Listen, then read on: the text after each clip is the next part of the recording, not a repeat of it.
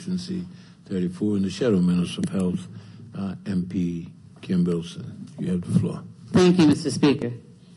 Mr. Speaker, first and foremost, I would like to extend my thanks to the government for listening to the opposition, the physicians, the gynecologists and OBGYNs, and more importantly, the people with respect to the, effectively reversal of Section 5 in the act that we are speaking about today as it relates to the issue of mammograms.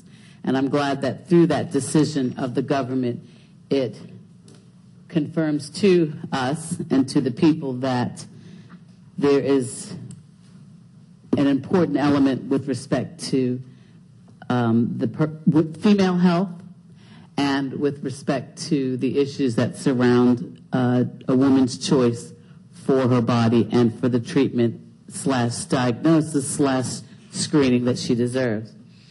By and large, Mr. Speaker, the Health Insurance Miscellaneous Amendment Act 2015 does provide for a number of measures that we, the opposition, do support. When you look at this bill, effectively it is what we like to refer to as a cost containment bill. Certain measures that are adopted in this bill are certainly designed to curtail the skyrocketing cost of our healthcare system. There's no one in this room, or perhaps very few people in this country, that would deny the fact that currently the cost of healthcare are spiraling out of control, and they are not sustainable. And that's something, and several things have to be done to try to stop the hemorrhaging, so to speak. And, Mr. Speaker, when you look at this bill concerning, like I said, the several issues of cost containment, I think that it's important also to note that there are avenues in which we can adopt that will help to curtail the costs of health care without detrimental effects to the patient, because obviously, first and foremost, health care is a right and not a privilege, and therefore we need to ensure that whatever steps we do take, first and foremost, patient care has to be at the forefront of that decision-making process. Mr. Speaker, as I said, the bill contains certain cost containment measures which we do support, and I would like to go over them, albeit briefly, and then offer perhaps a few suggestions to the government that can also be considered insofar as containing the cost of health care.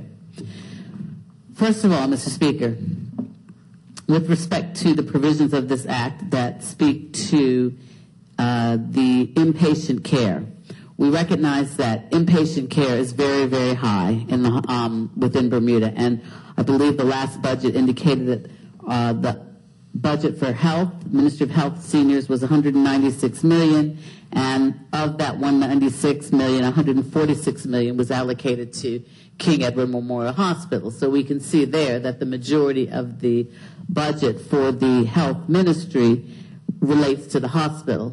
And I'll talk about that a little bit more in a few moments, because I note that some of these extra fees that we will be incurring are going to the hospital, but I'll get to that in a few moments. Mr. Speaker, there's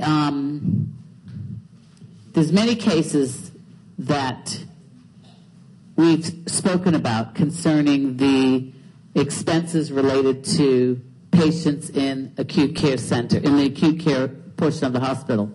We've spoken previously about how much that costs, and we've spoken about situations, unfortunately, where patients, for a variety of reasons, are able to be discharged by their primary caregiver. However, they remain in hospital. And we recognize that that is a huge burden to not only the taxpayers, but the hospital insofar as the expenses that are incurred. We also, I'm sure, can agree that there are instances where patients will probably do better and be cared for. I'm not trying to disparage the nurses and the wonderful persons that work within the hospital to take care of patients, but certainly persons being within their home environment will probably see a speedier recovery time than actually being in hospital. And to that, I'm speaking specifically to the government's suggestion that certain subsidy payments will now be applied towards different areas with respect to health care, driving people away from the hospital, so to speak, decentralizing the hospital service for inpatient care. So we'll be talking about in this legislation provisions where if it's a nursing home or a care facility, residential care home or nursing home, or if it's a circumstance where a person is providing hospice care or a person is providing post-acute care, i.e. a caregiver. In those scenarios, we're pleased to see the government's commitment to decentralization in that they will now be applying some of the subsidy payments towards those entities. So what we're seeing, which is happening throughout America and other jurisdictions in Europe as well, is this whole concept of decentralization. And we commend the government for taking steps to look at that, because it is certainly a cost-cutting measure, and we see where the main hospital isn't the center focus of our treatment modalities, and that there's other areas that can be utilized within the community so that it's spreading the costs around, so to speak.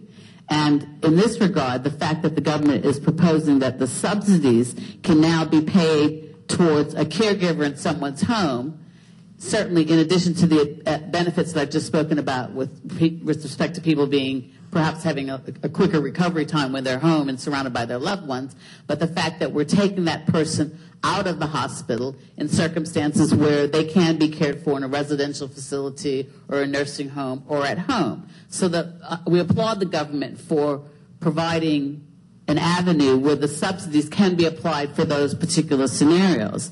And I'd ask the government to also consider, which we'll be speaking about a little bit later, in terms of extending that particular the provisos insofar as where the subsidies could be applied to, and perhaps also give consideration to the subsidies being applied to approved surgery, outpatient surgery facilities. We're seeing in the United States and other jurisdictions a lot of decentralization of the surgical care. So, for example, because of increased technology and increased types of the technological advances, certain types of surgeries, non-risky surgeries, and I'm not sure if that's the proper medical term, but those type of matters are being performed in the physician's offices as opposed to in the hospital. So we're seeing, again, an aspect of decentralization. So rather than someone attend at the hospital, for example, to have perhaps their nasal passages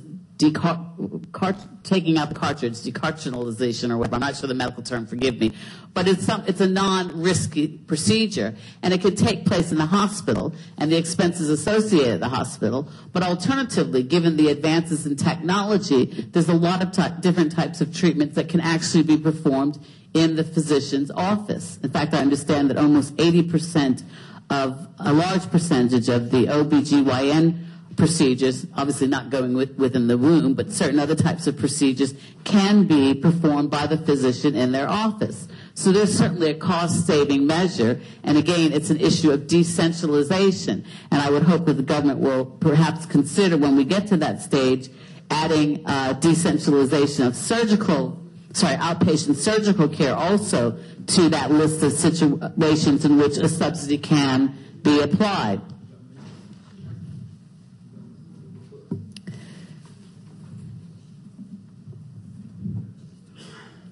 Also, Mr. Speaker, we also, as the opposition, support the propositions in this bill that deal specifically with the provisions of establishing a primary care program for the treatment of the chronic and non-communicable diseases.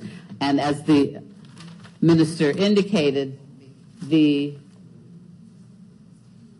pilot program that's being established where some of the persons that are uninsured or on HIP, but with financial assistance for certain chronic illnesses, things that we know that exist, unfortunately, in high demand here in Bermuda, such as diabetes and high blood pressure, et cetera, that those persons will be able to receive primary care and case management. So we also commend the government for that particular aspect. Mr. Speaker, the other provision that we also support is the payment or the increased payment of the artificial limbs and the appliances, the increase from $15,000 to $30,000. Now, Mr. Speaker, one of the things that we note, and I spoke about it previously, is that the KEMH, as the sole acute care center, trauma center, surgical facility, obviously occupies the large percentage of the healthcare cost. And we need to look at ways to minimize or cost contain our healthcare services. And one such way to look at that is obviously through the hospital and the proper efficient running of the hospital. But I'm going to turn to that in a few moments. One of the main things that we cannot support is the increase in the 12% increase that we're speaking about. In this day and age where persons are being required to do more with less, we're seeing redundancies, we're seeing persons unemployed, persons underemployed, persons having to scratch where they don't itch, so to speak, rising costs of electricity, food prices, medication, and the like.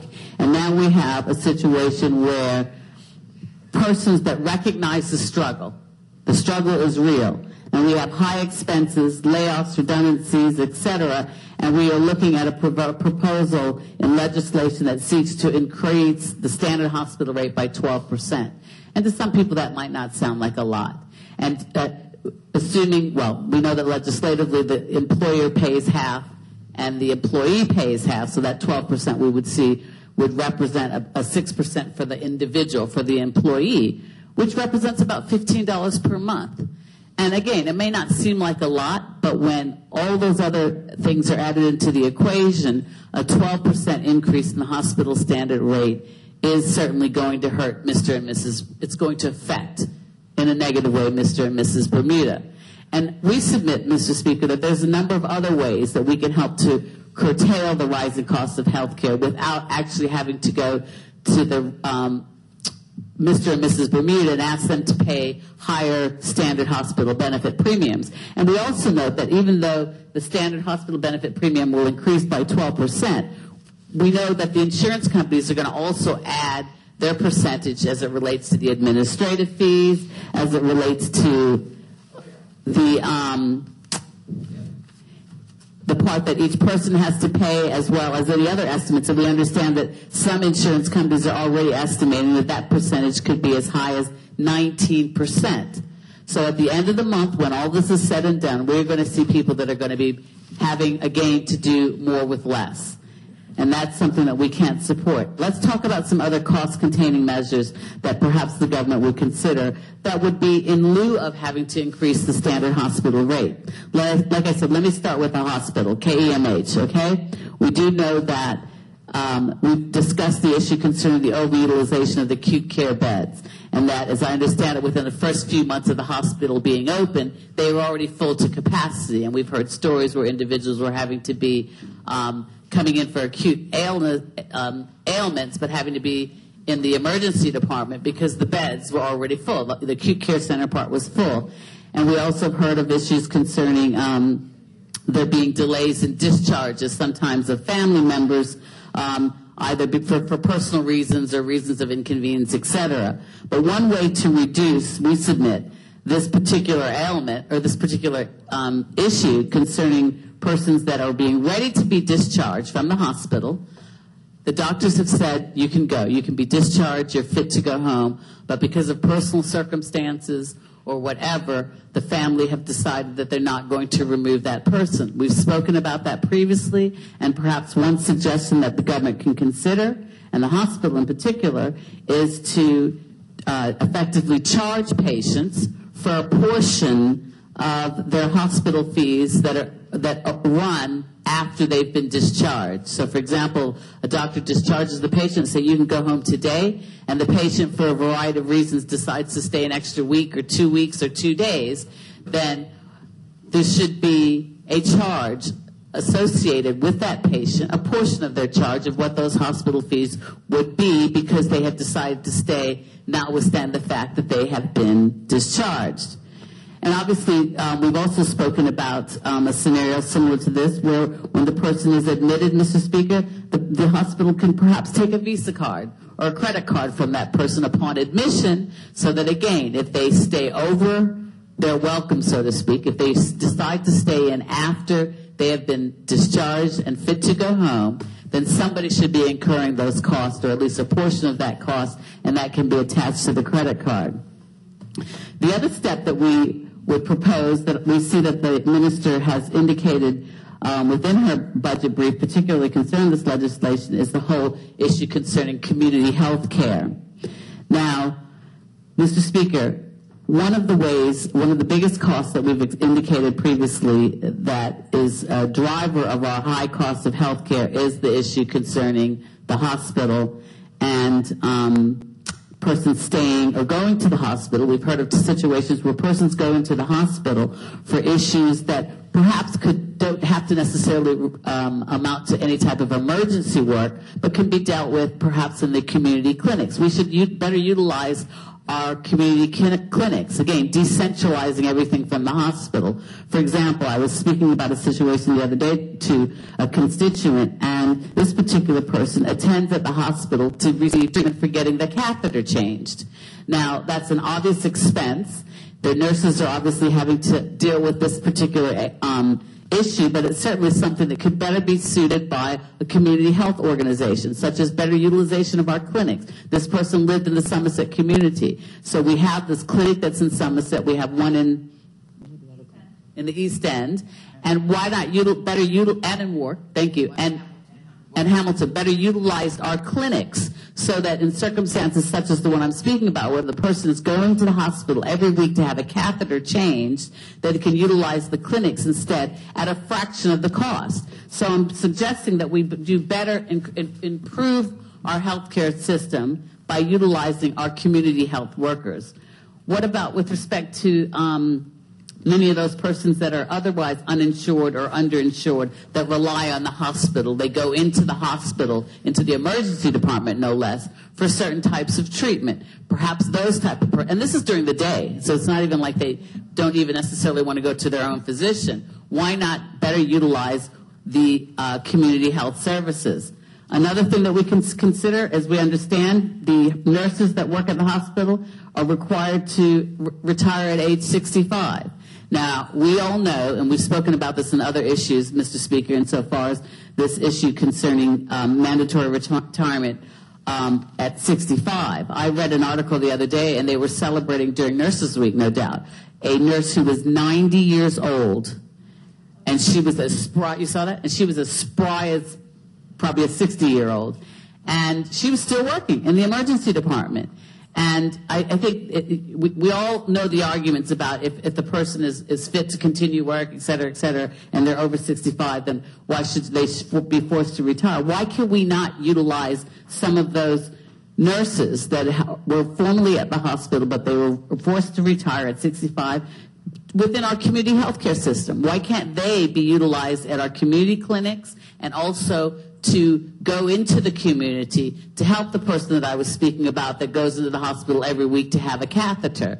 So better utilization of the nurses. I know we all know nurses that are over 65 that have just retired, living within our communities, that have a wealth of knowledge and experience that we should be utilizing.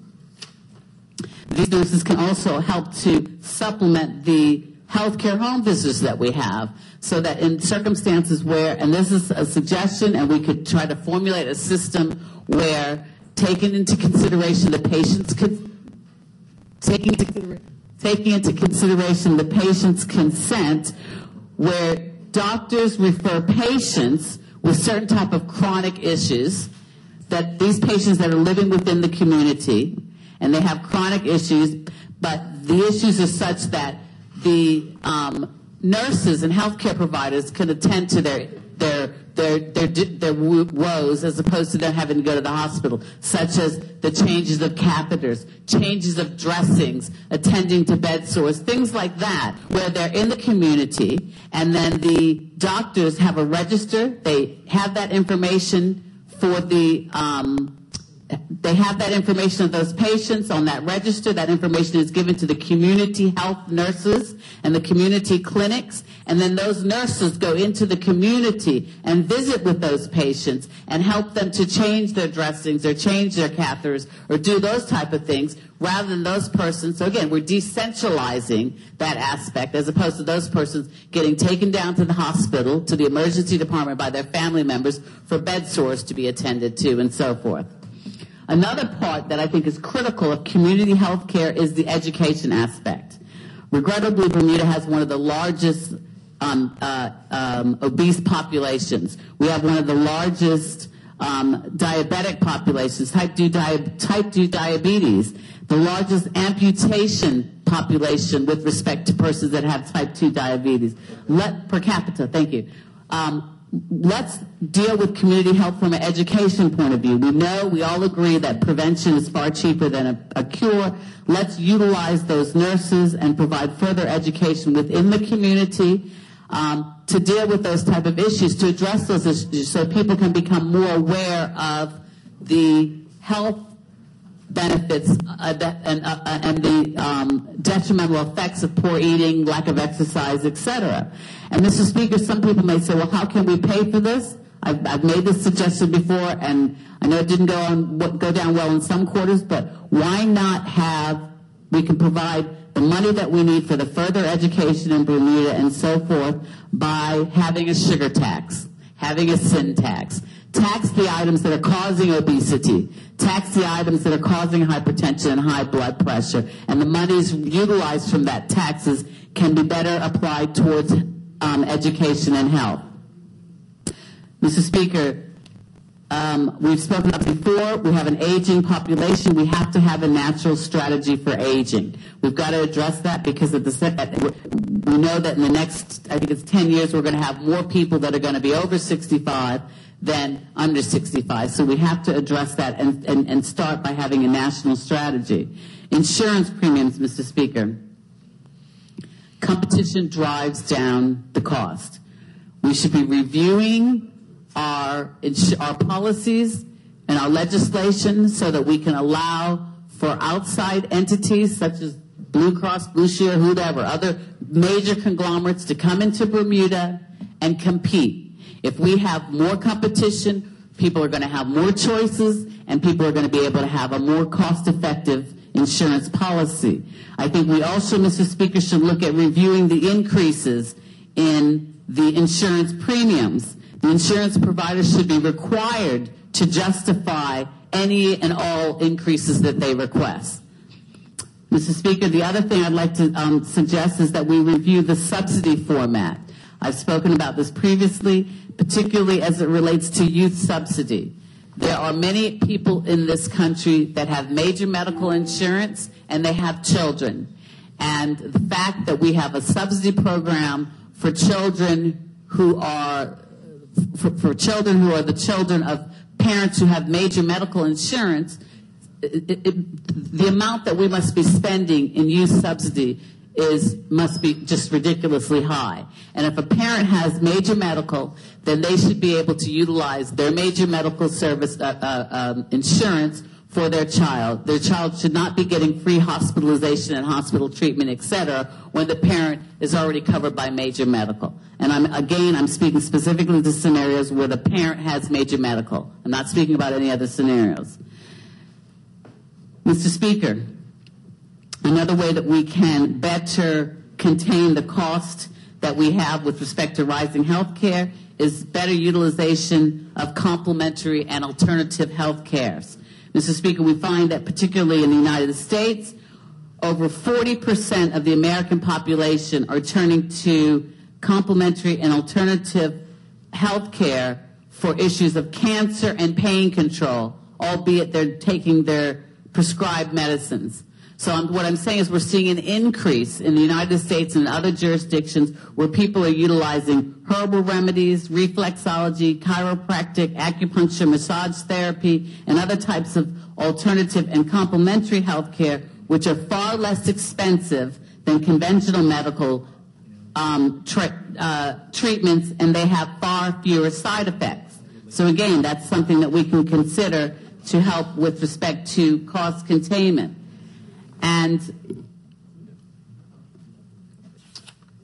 just a minute.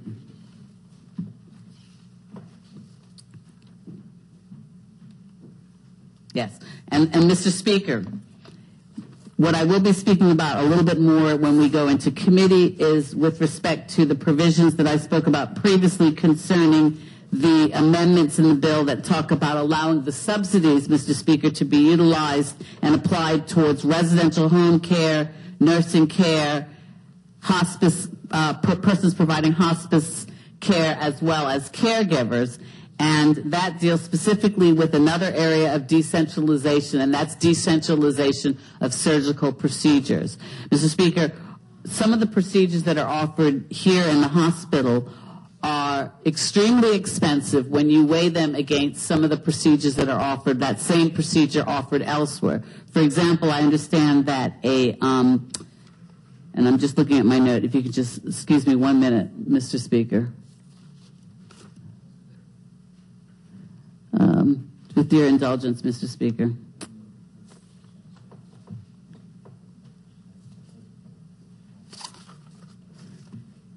Okay, I can't find it right this moment, but in any event, if we looked at decentralizing the surgical procedures at the hospital, then we will also be able to contain costs as well as offer better value for money for the consumer, namely the patient.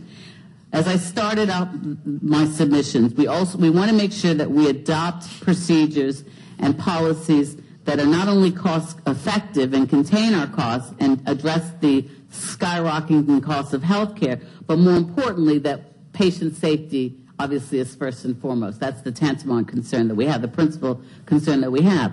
However, if we look at how other jurisdictions, and I'll use the United States for example, have even decentralized the surgical procedures. So certain treatments doctors are allowed to use to perform those treatments, again, non-risky, low-risk, I think is the proper word, low-risk procedures within their own clinics as opposed to in the hospital. So we're reducing the cost of the utilization of the hospital by allowing doctors to use current technology and perform those particular services.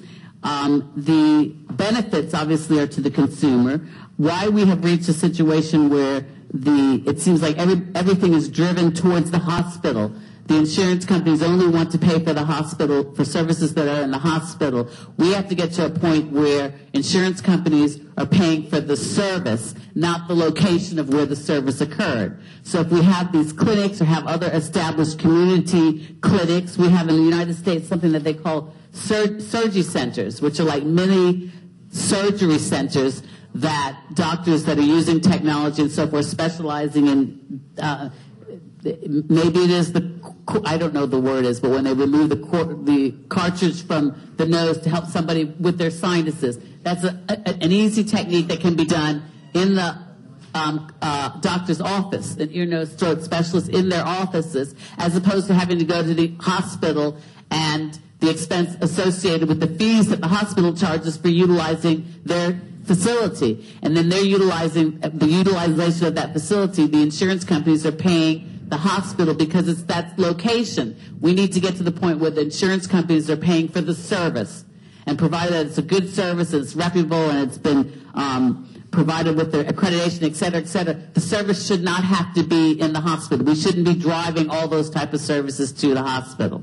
So in that, Mr. Speaker, subject to the comments that I made with respect to the parts of the bill that we support, I will be, when we get into committee, making offering an amendment as it relates to extension of the scheme in which the subsidy is applied towards, so that we can include, as I indicated, outpatient surgical facilities. Thank you, Mr. Speaker.